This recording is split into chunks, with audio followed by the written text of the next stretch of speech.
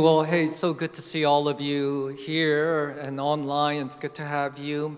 You know, we've been going through a series in the book of Mark, and we're at the last few chapters, the last week of Jesus. He's having a conversation with religious leaders, and we get to this really critical passage, this conversation. And, you know, as I was thinking, I'd love to get someone to speak on it that will bring this truth afresh. And I thought that our speaker for today, Dr. Erik Thoennes, would be the perfect person to speak on this particular issue. Not only is he the department chair of theology at Talbot School of Theology and Biola University, he also is the teaching pastor at Grace EV Free of La Mirada, but he's written on this particular issue. He's also written many other works. He's a leader in the evangelical circle, but more than anything, he loves his wife and he loves his kids, and I know that. And Dr. Thoennes has been here a number of times, in fact, and he's just a friend of Living Hope, someone whom I trust loves the Lord, and he's going to speak on it in a fresh way. I'm looking forward to hearing him again, actually. Hey, so Living Hope, would you welcome Dr. Erik Thoennes?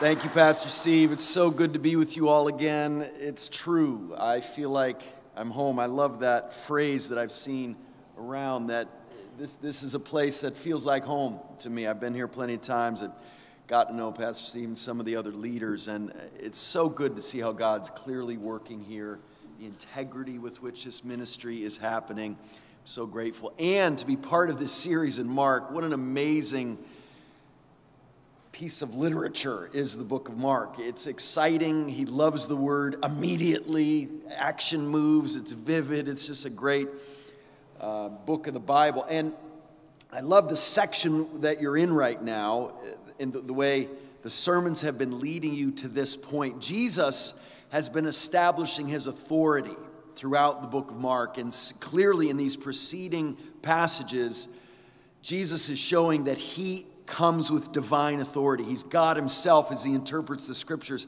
As religious leaders come along, and because of their jealousy and their envy, and because they don't like the influence Jesus is gaining, they want to challenge him and back him into a corner and get him in trouble. And they're asking him theological questions and political questions, trying to take him down. And over again, like an MMA fighter, but with the word of God, he is winning every one of these battles and putting people in their place, if you will, in light of the scriptures teaching. And this morning, we come to somewhat of an amazing conclusion on these battles he's been having with these people trying to take him out. And it's bringing us now to the Great Commandment, an amazing passage that in many ways summarizes our lives as Christians.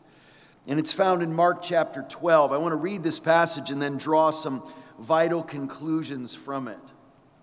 Jesus, once again, is challenged, this time, though, by a leader who actually is interested in learning. And here's how it goes. Mark chapter 12, beginning at verse 28. Help us, Lord, as we go to your word. Mark 12, 28.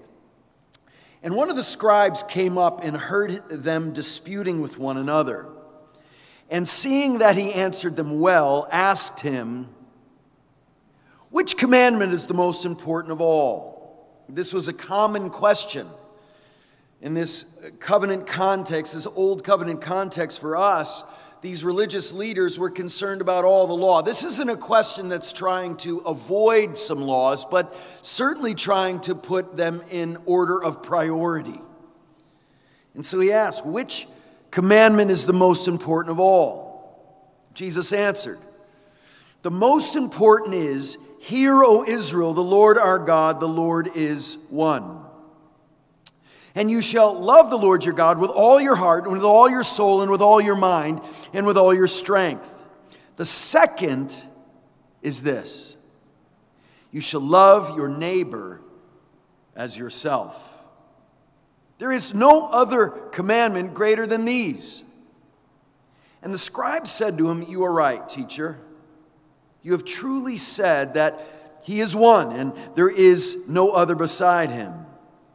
And to love him with all the heart, and with all the understanding, and with all the strength, and to love one's neighbor as oneself is much more than all whole burnt offerings and sacrifices." And when Jesus saw that he had answered wisely, he said to him, "You're not far from the kingdom of God." After that, no one dared to ask him any more questions. They will know you are Christians by your t-shirts. That's not what it says. It doesn't say they will know you're Christians by your bumper stickers or your morality, that you don't smoke or drink alcohol. They won't know you by your political affiliations. No, Jesus says they will know you by your love, starting with your love for one another. The distinctive characteristic of the Christian is love, and this brings it out very clearly. Jesus says in John 13:35, "By this all men will know you're my disciples, if you have love for one another." And this great commandment, which needs to go hand in hand with the great commission to make disciples of all nations, that must be undergirded by our lives of love, starting with our love for one another, and then for our neighbor, and then even for our enemy, and most certainly for people among the nations. Jesus, again, establishing his authority, his divine authority, giving devastating answers from the Scriptures, giving us the reason for the hope that's within us. It's not just a testimony, it's arguing from the Scriptures Jesus models for us. But here we come this morning to the greatest commandment. And if you take this seriously, if you heard what was just said, you will find this, as I do, a staggering command that could be crushing if we didn't depend on God to enable us to fulfill this command. When I think honestly of the posture of my heart every day of my life, I've been walking with Jesus as long as I can remember. I turned 57 in a couple of weeks. I've been at this Christian thing a long time, but honestly, when I read the command to love God with all my heart, all my soul, all my mind, and all my strength, and love my neighbor as myself, often feel like quitting. Honestly, I just want to wave the white flag of surrender at any ability to obey this command. Which means we need God. We need to have a desperate dependence on God to fulfill this command. Because when I'm honest with my heart and with the state of my soul, I realize that I am intensely self-preserving and self-exalting and self-enhancing and self-esteeming and self-advancing. I boot up self-absorbed.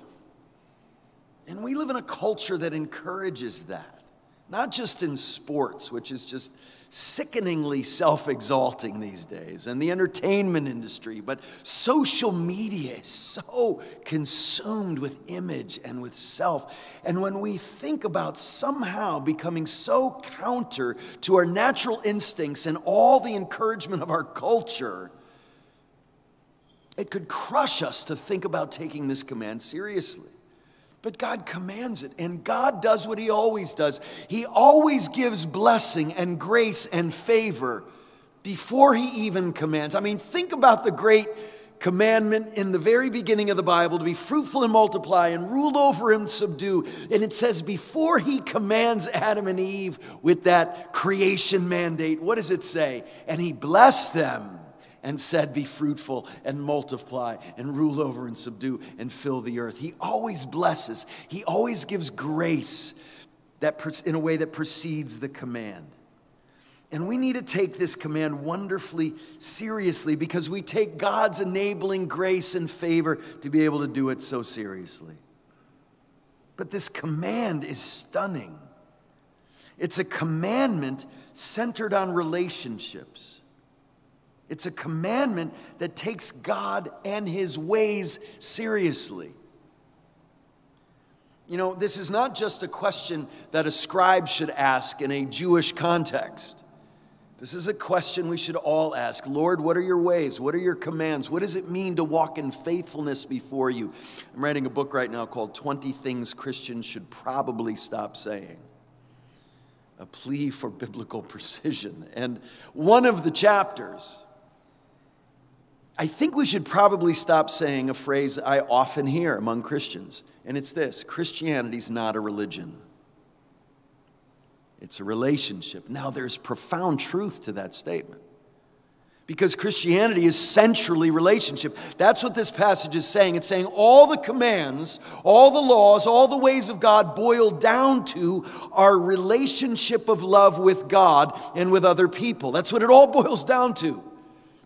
But to disconnect that from God's clear commands of how he calls us to live in Scripture is to really miss the context of the Christian life. Oh, the Christian life is fundamentally about relationship. It is. But every good relationship is maintained by regular religious practice. Whether it's, I see there's a panel on dating. I'm very intrigued by that.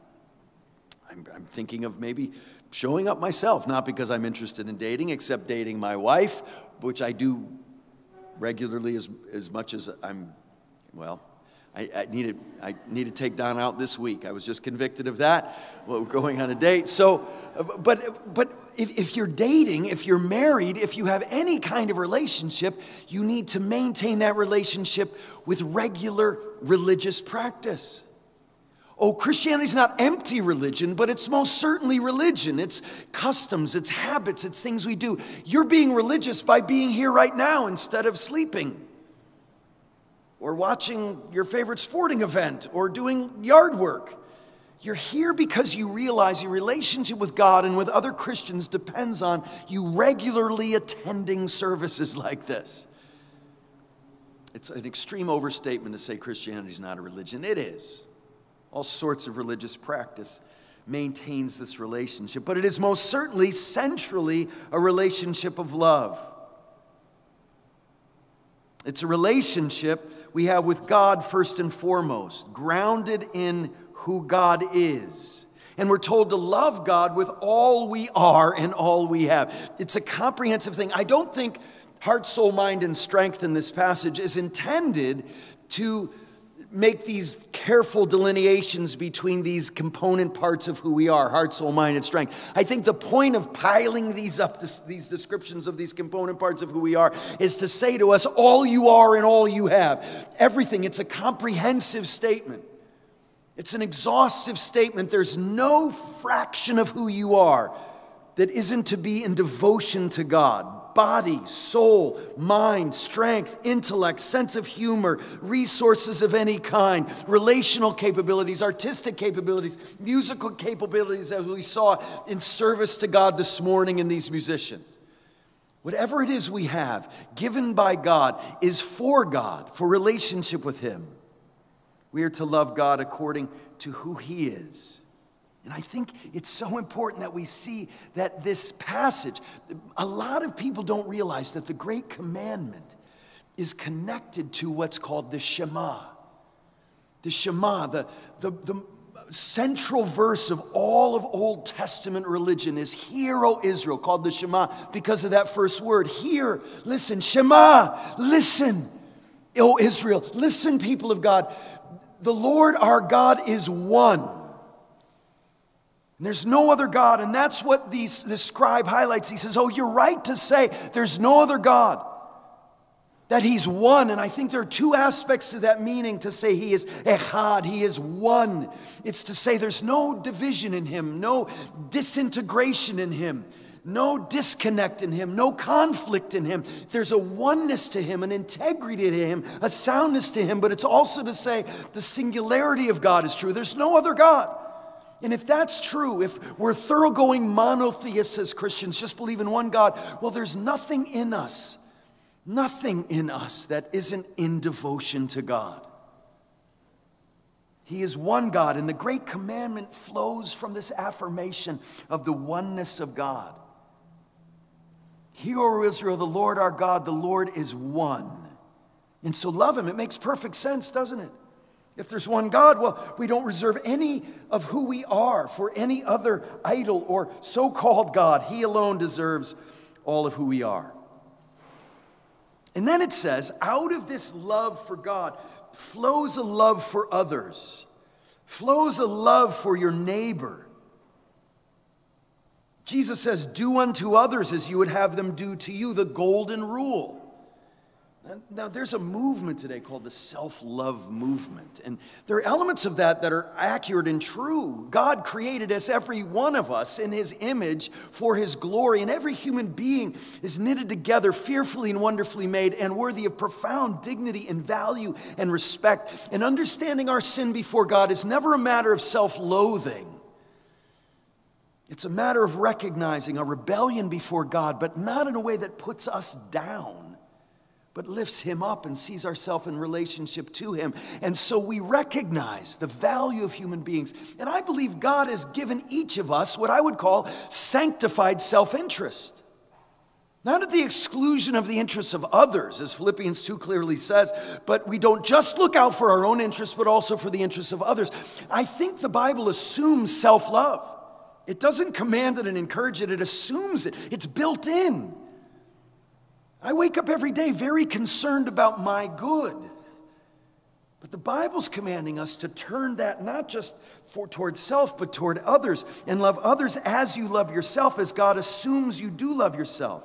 Even if you have a low view of yourself, I think there's still a deep desire for your own good. And so we're to love others out of our love for God. Now, why is this? Why does this naturally translate this way? Well, because for years I thought about the Great Commandment as two commandments similar to one another because of the verb of the commandments. What's this? Jesus says the first commandment in the Matthew portion of this, he says, love, the first commandment's, the second commandment's like the first one. These are like commands. And I always thought the likeness was just in the verb, to love. But then I realized years ago that the reason the verbs are the same is because the objects of the verbs of the love are so similar. Human beings are made in God's image. And so if you love God, well, you then have to love those made in his image. And the Bible bases all of Christian ethics on this belief about human beings. We love God, so we then naturally love those made in his image. The ethical commands in the Old Testament, including capital punishment in Genesis 9, verse 6 say, do not destroy, do not murder, because when you do, you're destroying the very image of God. James says the way you use your tongue will reflect the way you view God, because people are made in his image. And he says, please don't think that you can worship God with the same mouth that you curse people made in his image with. My brothers, this ought not to be so. And so we recognize this fundamental connection between loving God and loving people. He's saying connect the vertical love for God to the horizontal love for people made in his image. That's why John says in 1 John 4, if anyone says I love God but hates his brother, he's a liar. For he who does not love his brother whom he has seen cannot love God whom he has not seen. In this commandment we have from him, whoever loves God must also love his brother. So the Christian is called to love for God, translated into love for others. So we better define love. We better know what we mean by this word, because this word is used constantly. Every pop song is about love. All you need is love. What's love got to do with it? Right? I could stand up here and just recite songs about love and movies about love and ideas about love. One of the big phrases being used today is love, which means love expressed the way I want it to whom I want it to be expressed, is all that matters. I decide what love is. And people will even use the expression God is love to give them permission to define love however they want. They start with a definition of love and then define God accordingly. Well, you can't flip it. God is love, and so we understand love in light of who God is, not the other way around. And so we recognize that, yes, indeed, God is love. We've got to define love. My wife is an incredibly loving person. I'm astounded at how loving my wife is. Not just the people she knows well, and our kids, and me, and our church family, but strangers. I watch her just have love for strangers. She'll be driving in the car and see a man running down the road, trying to get some exercise, who looks like it's the first time he's ever done this. And I'll just watch her. She'll see him and she'll say, "Oh, sir, good for you. Oh, I'm so proud." He can't hear her. He might, but the windows are up, but she just can't help it. She says, "Oh, I'm so proud of you. Keep it up. Your heart will thank you." She's just so happy for him. Doesn't even know him. He may be a scoundrel for all she knows, but she doesn't care. She loves this man, and she'll come home in tears sometimes. I'll say, "What's wrong?" And she'll just say, "I was just in the supermarket. Why are people so mean to each other? They're just in traffic, everybody cutting everybody off, just angry. Why?" And if there's a phrase my wife uses, she will see something like that, and she'll say, "That's not love. That's not love." She'll just see, not thinking of the next person, and she'll say, "That's not love." We need to know what love is, because we don't know naturally. We're taught that all the time. But just look within yourself, you'll find everything. No, the Bible says we need to have our senses of discernment trained to discern good from evil, to know what love is, because we'll get it all twisted otherwise. You know, the Bible says not only do we not know the difference, eventually, if we don't learn the difference, we'll start calling evil good and good evil. We'll start calling what is loving unloving, and we'll start calling what is unloving loving. That's the culture we live in.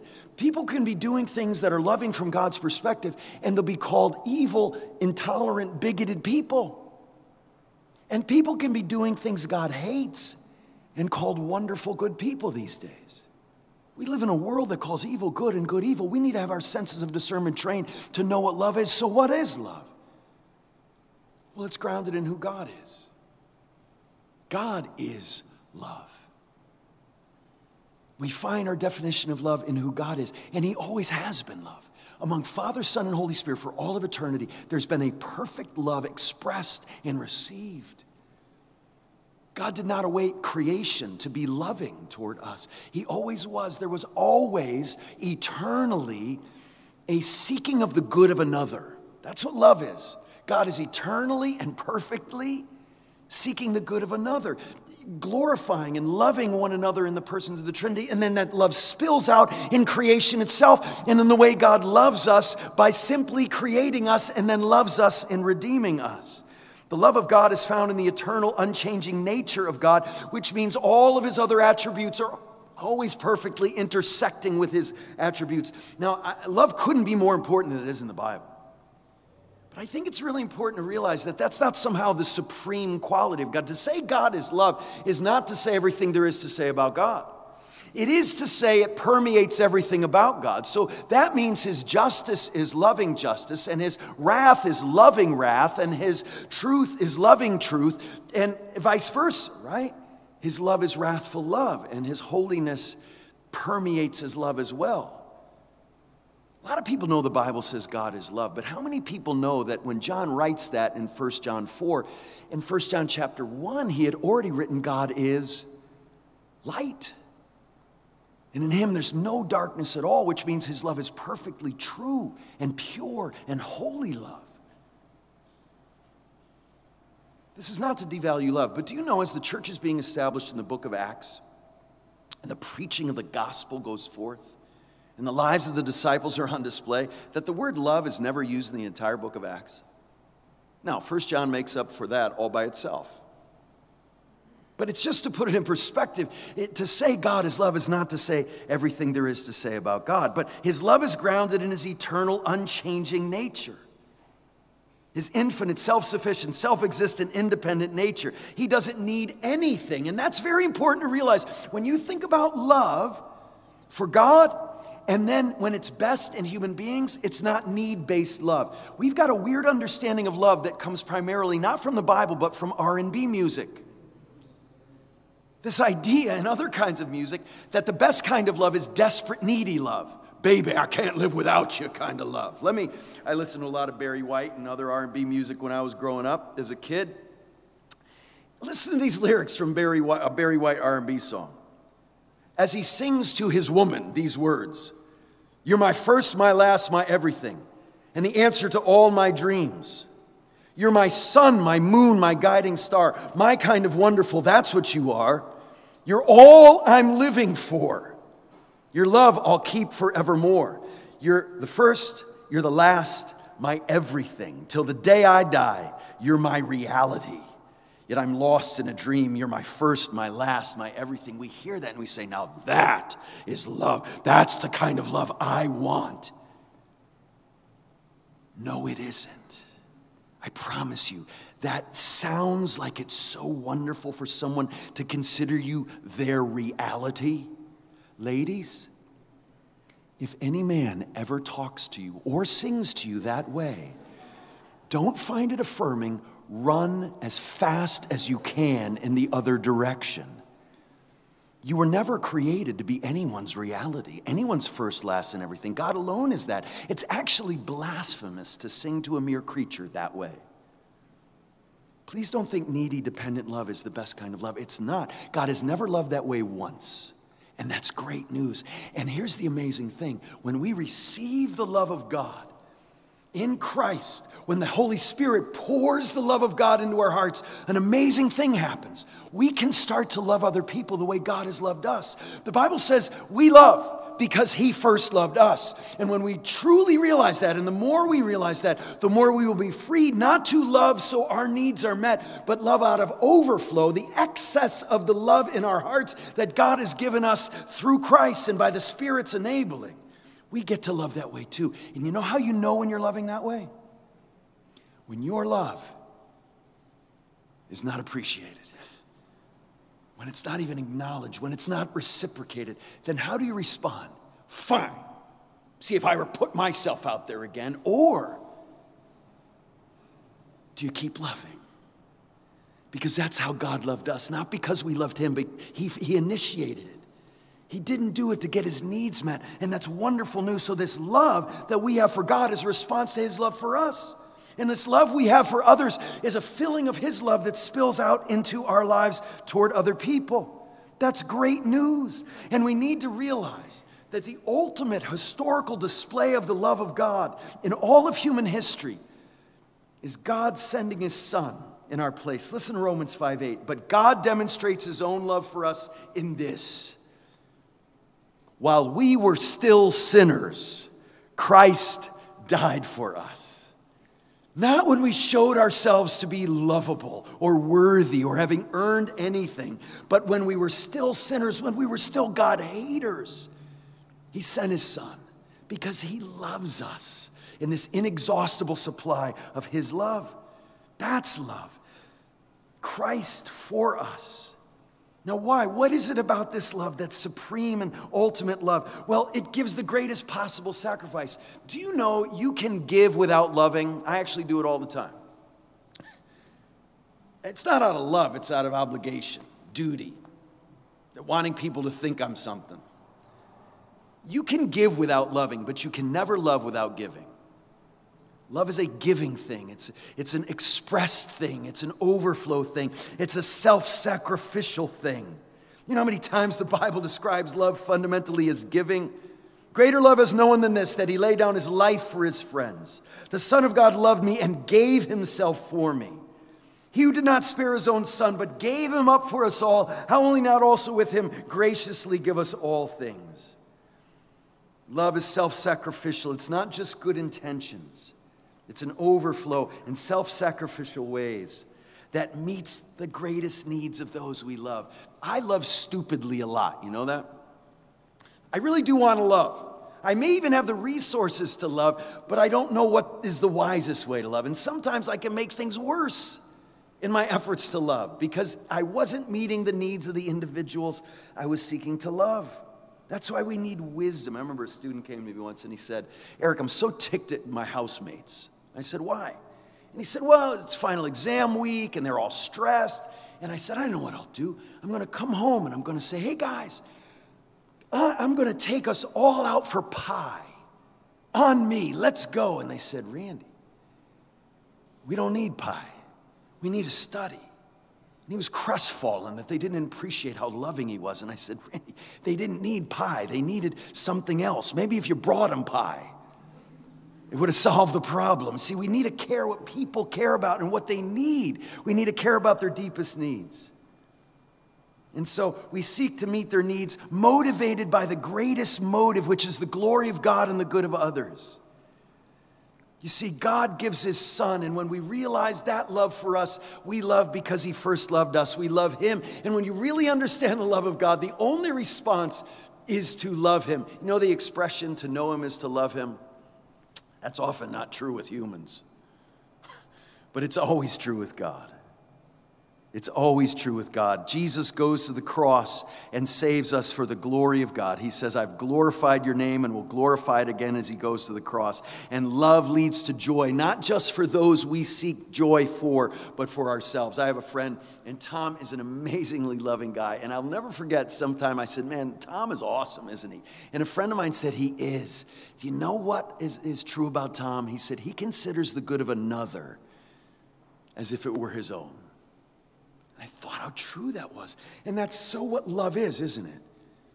When something wonderful happens to someone else, there isn't this competition or envy, this not liking that. No, you celebrate that good as if it were your own good. It's just a beautiful display of what God's love is like when it is, as 1 John 4 says, made complete in us. How awesome is that? That the love of God expressed through Christ takes root in our hearts by the Spirit's work, and it's made complete. It reaches its telos, its goal, its destination in the way we love. What an amazing privilege to be able to do this as his children. His love is made complete in us. Listen to John Owen. We are never nearer Christ than when we find ourselves lost in a holy amazement at his unspeakable love. That's when we're near Christ, when we know how amazingly loved we are by him. I am so grateful for the people in my life who have shown an amazing example of people who really understand how loved they are, so they love like God does. And I can think of no more evident example in my life these days than our dear friends, Brian and Amy Shaw. We got to know Brian and Amy many years ago when we were at Wheaton College together with Amy. And then she married Brian, and they had 4 children, and then they adopted 6 more children, all kids with disabilities. And this is a photograph of the Shaw family, an amazing family. And Amy, every time she would go to pick up one of the kids that they would adopt, all who had significant disabilities, she would come back with 8 or 10 photographs and bios of kids in the orphanage for kids with disabilities in whatever country she had just gotten back from. And she'd put them one at a time on her Facebook page and basically say to her thousands of Facebook friends, well, who's taking this boy or this girl? And every one of those kids has been adopted. And one of them became our son Isaac. When Donna saw Isaac's photograph when he was just a 6-year-old boy in an orphanage for kids with disabilities in China. And she just came to me and said, what do you think? And I said, let's do it. Well, Brian and Amy are this incredible example to us. But a few years ago, Brian was diagnosed with a brain tumor. And he's been battling brain cancer for years now. And it's gotten to the point where it's clear that Brian's dying. And he doesn't have much longer. And as they've gone through this trial, I haven't heard any self-pity. I haven't heard anything from them that is focused on themselves, but there's this desire to glorify God in continuing to love. And one of their biggest concerns when they found out that Brian was dying, Brian was grieving the fact that his girls were not going to have their dad to walk them down the aisle on their wedding day. And so last week they had wedding day walk. Wedding walk day. And they had a time where Brian, one at a time, starting with his oldest daughter, walked his daughters down the aisle of their church that had been decorated by dear friends. And this is a photograph of Brian and the girls. After he had walked them down the aisle one at a time, and Amy met them at the end of the aisle and prayed for each girl for her life and for her husband one day and for her life. Let me just read to you a little of what Amy says about this glorious time. She says, Saturday, February 27th, just 5 days after a marathon ER hopping day, we went to the church. Brian donned a gorgeous tuxedo and each daughter in wedding gowns and veils. Precious friends had decorated the church aisles. More friends volunteered their time and skills to photograph. Jency wore my wedding gown. And Annalie wore my mom's from 53 years ago. They looked amazing. A wonderful ministry called Beauty Comes from Heart, as well as our sweet friends, furnished her other needs of tuxedos and dresses and shoes. As the music started, each daughter was lovingly walked down the aisle. Brian lifted each veil and whispered love into their ears. I joined them at the aisle's end, and he prayed long and hard for each one, for their future, for their husband, and listen to this, for them to radiate Christ into the world. It was glorious. Who loves this way? You know, I actually hesitate to use dramatic, beautiful, powerful, big examples like this because it can make us feel like losers. You know, as I'm thinking, I just have a hard enough time being patient trying to get my kid to watch the Zoom class he's on. But what I want you to realize about Brian and Amy, if they were here, they would say, we're just doing what God has done for us. And knowing Christ and making him known in the lives of their children is what they're living for. They want more than anything else that their kids will radiate Christ to the world. And that's what it's all about. What does it mean to love God and love others? Whatever God has given you in your life, that's on your plate, and the people and the relationships, that you so receive the love of God that he has for you in Christ, that it becomes an overflow to people in your life. What a joy, what a thrill, what an adventure to be able to live a life that's so different than just what earthlings do. Those redeemed by God, by the blood of Jesus, can live so differently than we would otherwise. Let's pray. Lord, help us. We are challenged and encouraged and blessed and moved by examples like Brian and Amy and their precious 10 children. But Lord, each of us has a wonderful privilege of trusting Christ and turning from our sin and finding who we are in your love for us. And Lord, when we do, I pray that we would increasingly, right starting today with the relationships we have, right in our homes and in this church, and in our neighborhoods and at our jobs and wherever you have us, Lord, that we would learn more and more how much you love us. And because you first loved us, we would love others the way you've loved us. Lord, I pray for Brian and Amy in these deep waters they're walking through these days, that you'd encourage and bless them, and that their example would inspire us and all who know them, and that we would know Christ and make him known in the way we love you and love others. And we pray this in his mighty and matchless name.